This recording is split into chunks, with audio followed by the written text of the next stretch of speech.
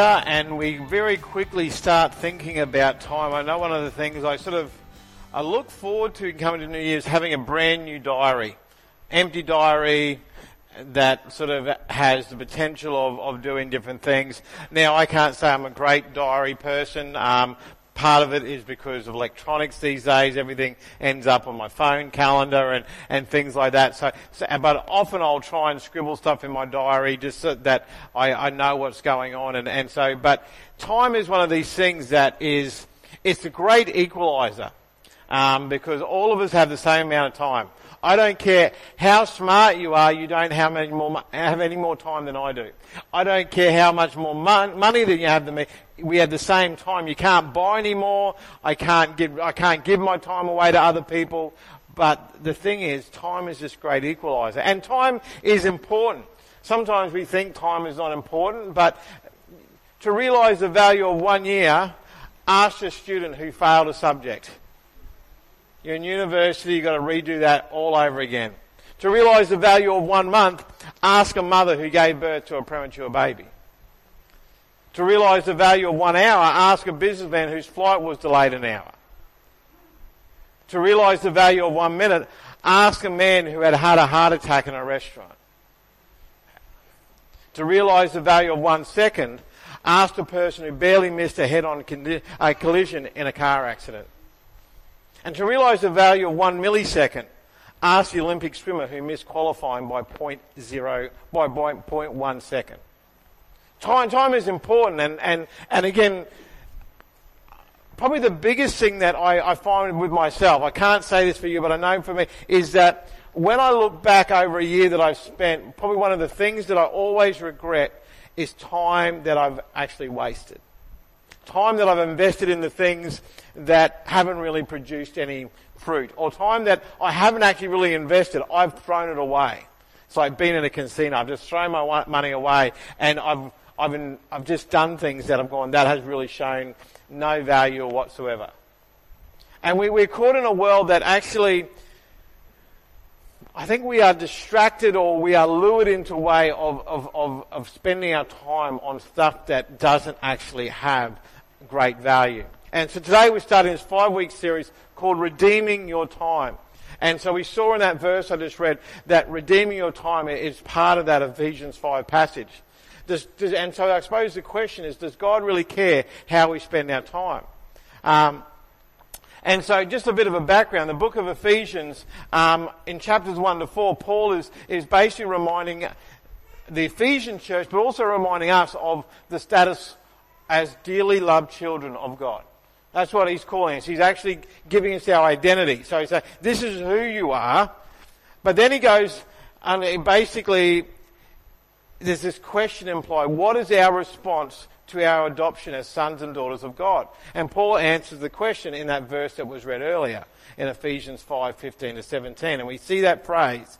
See then that you walk circumspectly, not as fools, but as wise, redeeming the time. Redeeming the time. And so Paul is saying in part that our response to the gospel, to redeem our time, to manage our time as carefully and wisely as possible. The Greek word, exgozora, which means redeeming here, literally means to buy up or to ransom. And if you've ever said, I wish I could buy more time, well, that is the idea in this passage, to ransom, to buy up more time. And we are called as Christians to actually make the most of the time that we have. Now, the question is why? It's not so that we have more time to spend on selfish pursuits. We are called to redeem our time because the days are evil and we are running out of time to do the will of the Lord. So how do we redeem our time then? Well, over the next 5 weeks, we're going to be looking at a number of different things and even looking at the author of time, which is Jesus, and how he managed his time when he came to earth as Jesus. As you read the Gospels, you can't help but realize that Jesus was the most productive person who ever lived. We're going to look at his life and how he managed his time very counterculturally at times, and see how we can apply those same principles to our lives in our day and age. How does it apply to us in our over 60s, to our family life? How do we apply time when we're a teenager? How do we apply time when I've actually got the freedom to do what I want? Mum and Dad aren't there to tell me what to do. Time is all mine, but again, that means you're responsible for your time. I want to start by looking at a well-known passage from Luke to illustrate how Jesus is the ultimate solution to our time management problems. In Luke 8:22 and 23. And one day Jesus said to his disciples, "Let us go over to the other side of the lake." So they got in the boat and they set out. As they sailed, he fell asleep, and a squall came down on the lake so that the boat was being swamped and they were in great danger. The disciples were out in the lake enjoying a quiet sail with Jesus, and suddenly things spiral out of control. You can imagine the boat taking on water from every side. And the thing is, who's ever actually been in a dinghy or a speedboat? And if it's in rough weather, the spray that comes up off the water, or say you're going back into the waves coming back home from a day of fishing or a day of being out in the water, the spray is enough to make you soaking wet. Now, if you're in a storm, what happens, it's not the spray that's so concerning, it's the water that's flooding into the boat that becomes the problem. And the thing is, because then you're worried about not only sort of being at a point where, okay, I'm going to get my shoes wet, it's more, I'm going to get my whole personage wet because I'm going to be under the water. And that was the situation for the disciples. And recognising that they couldn't calm the chaos on their own, the disciples actually went and woke Jesus up and begged him to help. And verse 24 shares what happened. Jesus says he got up and rebuked the wind, raging waters, the storm subsided, and all was calm. And there's a real important principle for us to take into our time management here, because has anyone ever felt that the last year was chaotic at any time? Okay. Chaotic, and the thing is, all of a sudden we feel like we don't have enough time to do the things that we feel we have to do, we need to do, that's been forced upon us to do. It gets a bit crazy.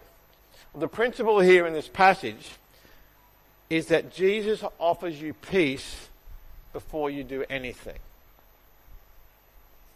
Jesus offers you peace before you do anything. I'm as guilty as this as the next person, because at times I seek peace by getting things done.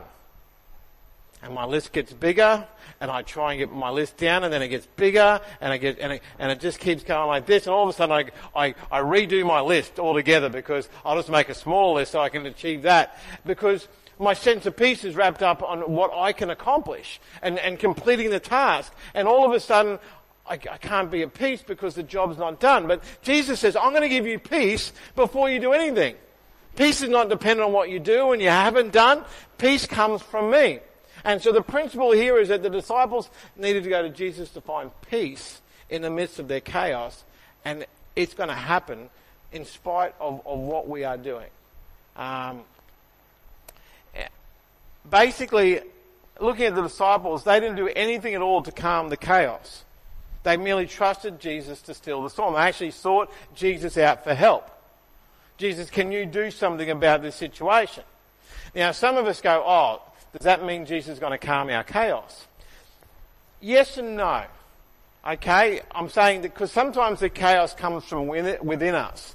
Jesus may calm that chaos. Now, will he make work less busy? He may not do. Will he make your children grow up all of a sudden and go, they can do everything for themselves? Will your diary empty of all its appointments?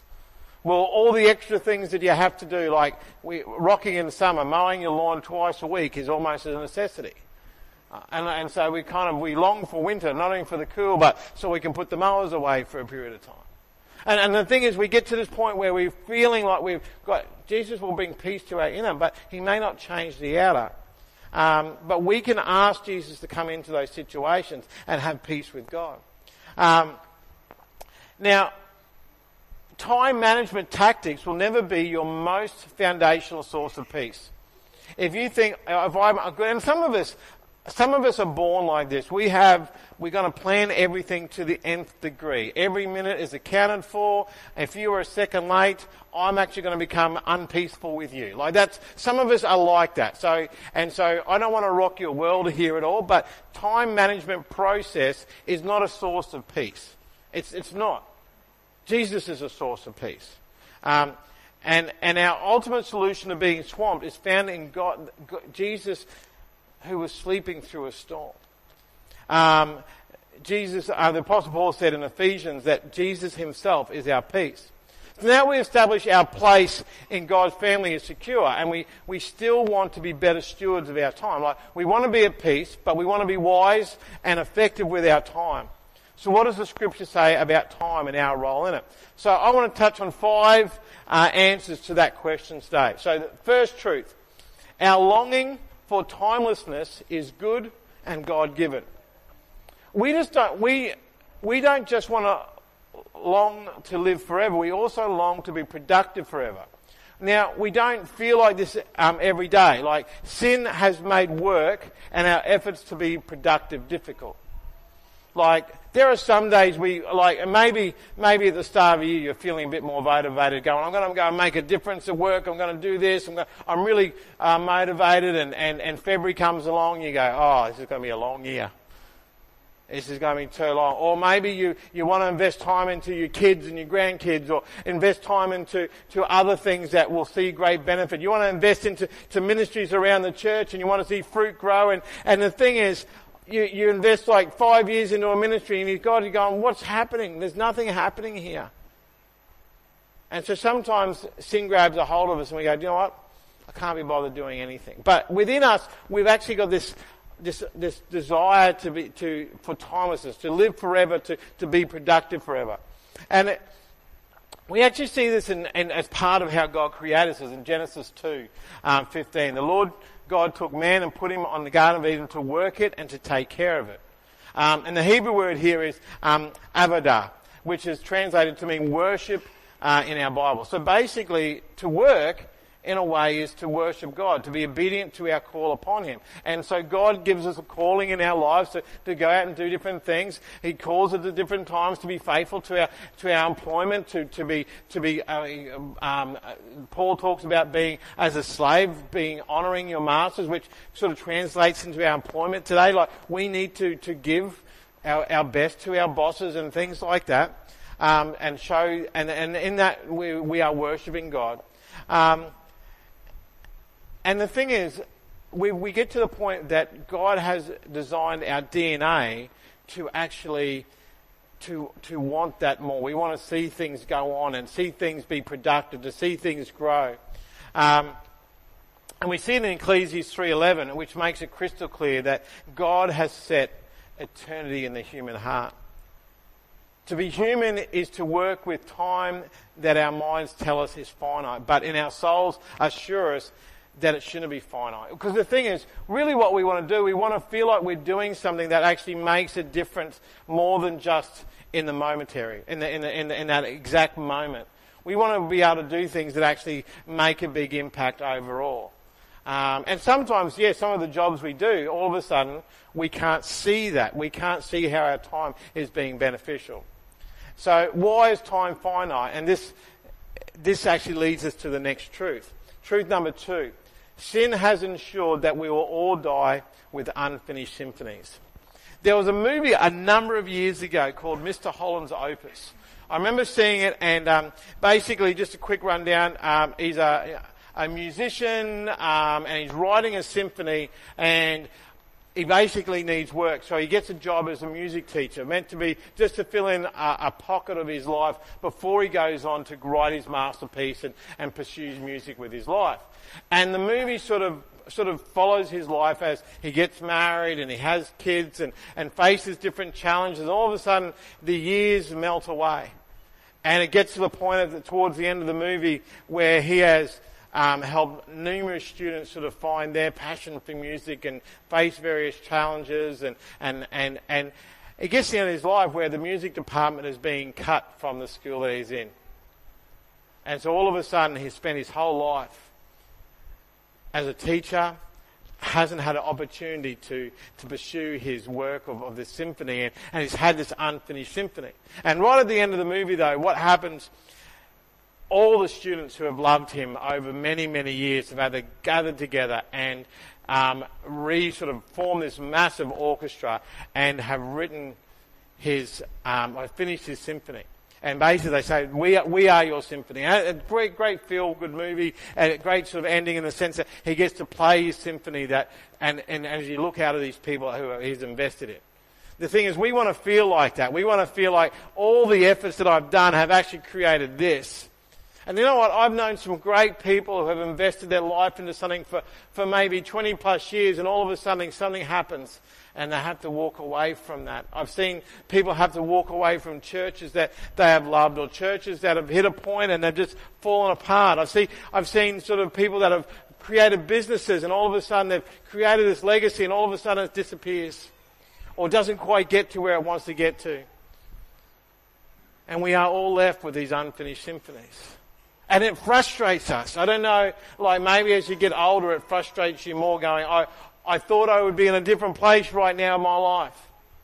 I thought that this would be something different to what I was doing. Part of this is because of sin. And we see this in Genesis 3:17 to 19. Cursed is the ground because of you, and through painful toil you will eat food from it. All the days of your life it will produce thorns and thistles for you, and you will eat the plants of the field. By the sweat of your brow you will eat your food until you return to the ground, since from it you were taken. For dust you are, and to dust you will return. Now, not really encouraging verse, but let's actually add to that 1 Corinthians 15:21. For since death came through a man, the resurrection of the dead also comes through a man. Because all of a sudden Jesus goes, well, wait a second.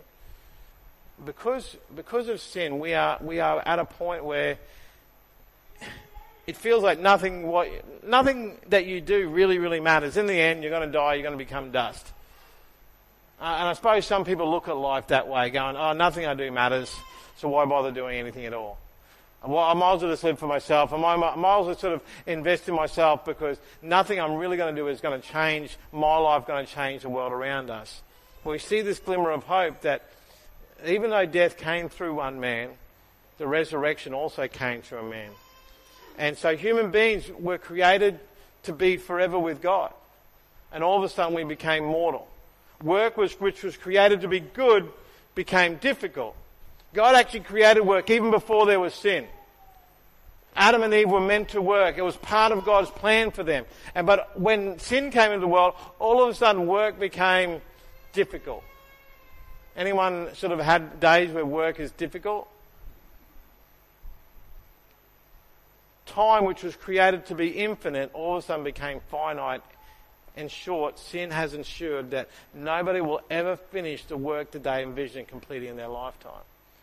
Like I had dreams when I was a younger person. I want to do this with my life. And I look now going, I don't have time to do all that. I don't have time to be able to do all those things. And so all of a sudden you've got to make choices. Go, I can do that or I can do this. I can't have 10 careers in my lifetime. It's not going to happen. Oh, I can. They just won't be very good careers. That's all.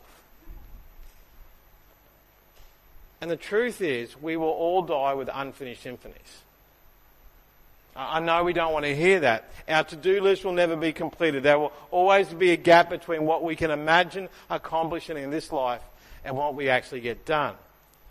But thank goodness sin didn't get the final say, and we're going to move on to truth 3. Truth 3 is God will finish the work we leave unfinished. I don't know about you, but this actually takes a lot of pressure off us. It actually frees us up to actually get back to that peace, being at peace with God. Because all of a sudden, because God has created us to live forever, but sin has broken creation, made us mortal, time-bound and finite.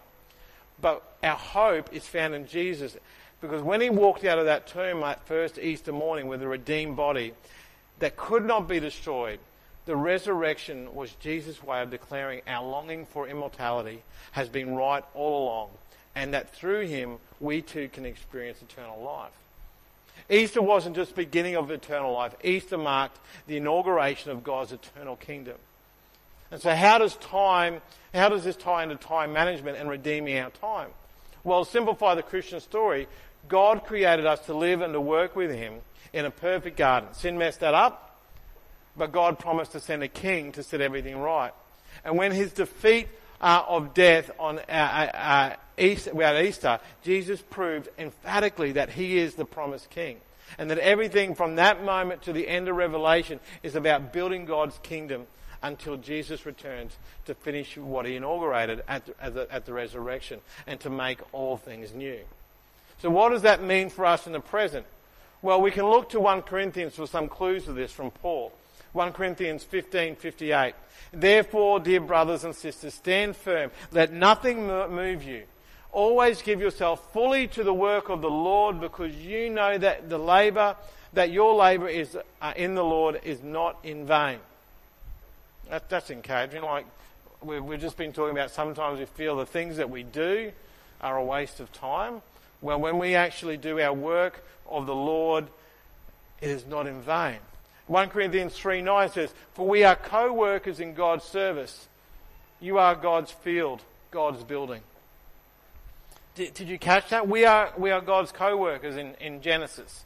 God created a lot in 6 days, but what is equally remarkable is what he did not create. The first few days of creation, God was setting up a canvas. The 6th day, when he passed the baton of creation to us, his image bearers, he called us to fill the canvas, literally to fill the earth with things that point to his glory. The same thing happened on Easter morning. Jesus inaugurated his kingdom with his resurrection, but he left the work of building for the kingdom to us.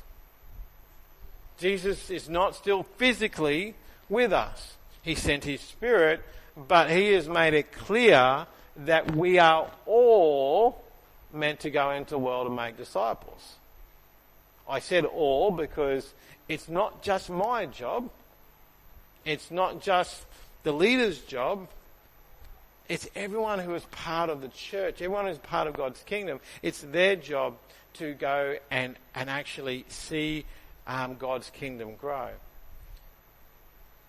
But because God alone will finish that work and ultimately bring heaven to earth, we can embrace this freeing truth today. God does not need you or me to finish our to-do list with God. If the things on our to-do list are on God's to-do list, then he will complete them with or without us. If you feel like you are indispensable to God's work, not sort of playing that down at all, but I'm saying the only indispensable when it comes to God's work is God himself. God can use each one of us. God wants to use each one of us.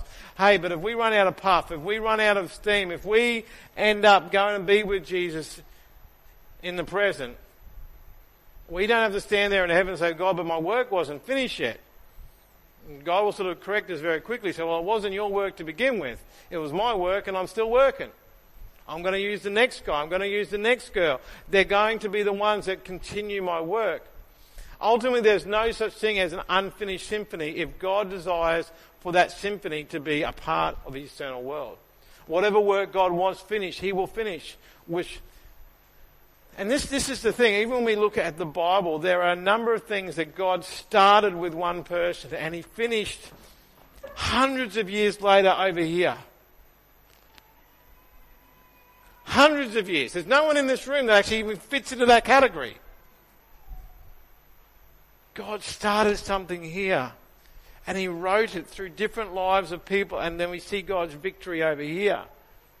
And we miss that at times because we want God's victory to be very present in our lives.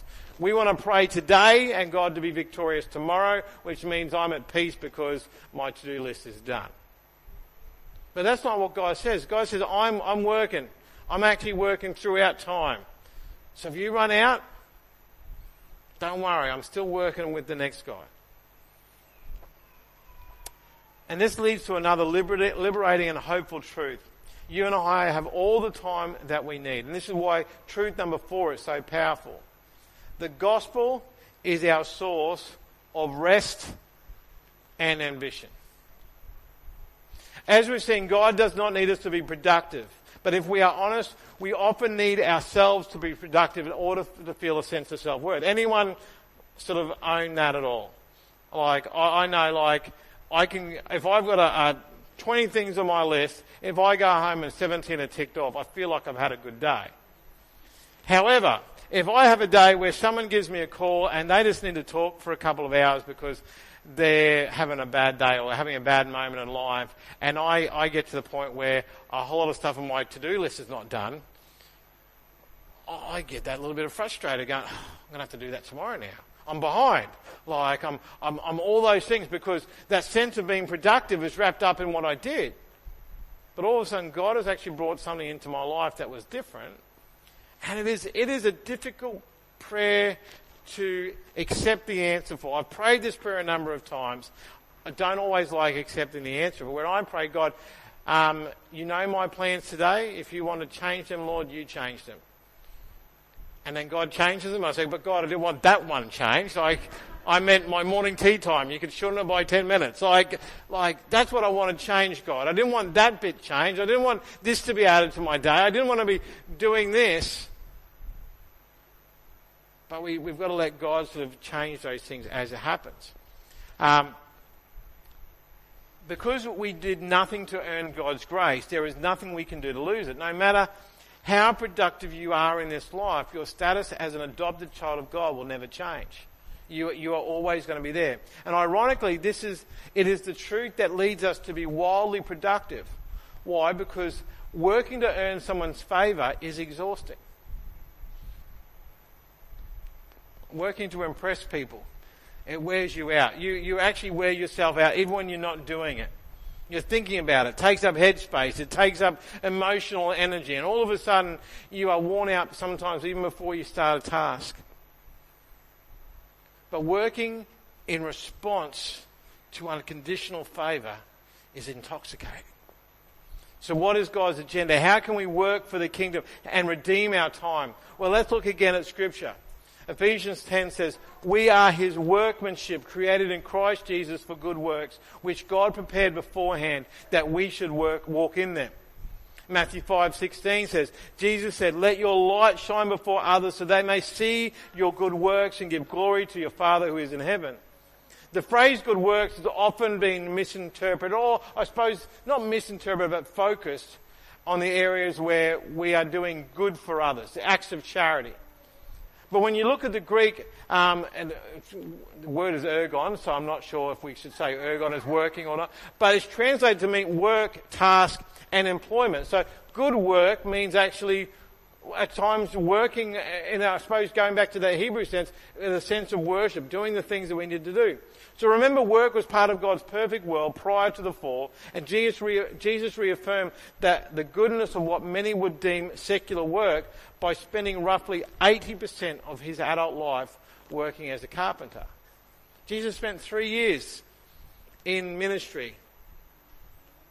Up till 30, and he would have started young. He wouldn't have got till 18 and then sort of went off and had his university years and then came back and sort of said, oh, Dad, I'm going to look for a part-time job. And then, if you're going to live here, you need to get a job. Okay, I'll do some carpentry work. He would have been doing it for 20 years. And that's what he did. And as long as your work is not contrary to God's word, it can be considered good work. And this is the thing, like, this is on a totally different topic, so I'll try and be brief. But the thing is, what we need to realise is at times as a church, and I've seen this through my experience of church over the years, that sometimes we think, everything must be church. We come into church, we go along to church events, and we do everything we can to be at those things. And now, it's not that I haven't enjoyed those, it's not that there hasn't been a blessing in that, but I think what we fail to see at times is the value of where God has placed us for our work. Because all of a sudden God has given you a mission field that is exclusive to anyone else in your church. I'm not going to come into your workplace and sort of start preaching from any platform.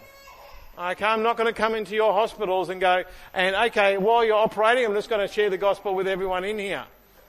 I'm not going to come into your schools. I'm not going to sort of come into the other places that you are working. I'm not going to rock up at Ben's work site and go, okay guys, while you're hammering nails, let me tell you about another carpenter who was really important. I'm not going to be doing that. But you know what? Each one of you have that unique opportunity in your workplace, and God wants to leverage that for His glory. So don't ever see the place that you're working as a waste, because God can use it in some way. So as we go about our lives and work advancing God's kingdom, where can we look for practical wisdom on how to redeem our time? And that question leads us to truth number 5. We can know how God would manage His time. When the author of time became flesh, we see that in John 1, He became fully human, meaning that He had to experience the same day-to-day challenges other mortals faced. He had a business to run, a mother and father to care for, hunger to manage, and need for sleep. We all have those things in our lives. Sometimes we have too much food, not enough sleep.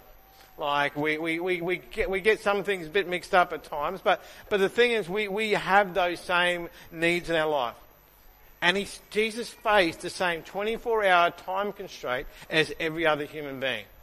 Jesus did not have some kind of watch where He wound it forward and He got an extra 4 hours.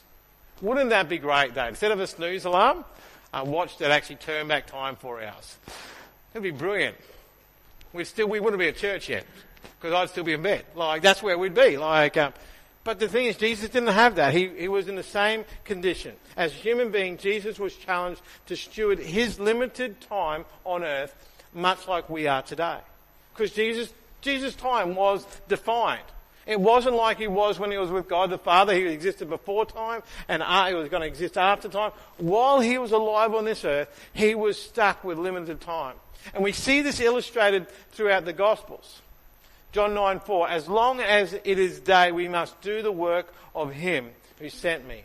Night is coming when no one can work. We also then see in John 17:4, I have brought you glory on earth by finishing the work that you gave me to do. Jesus understood He had tasks which He needed to do. So how could a first century Jerusalem compare to what we deal with today? Jesus didn't have email or smartphone.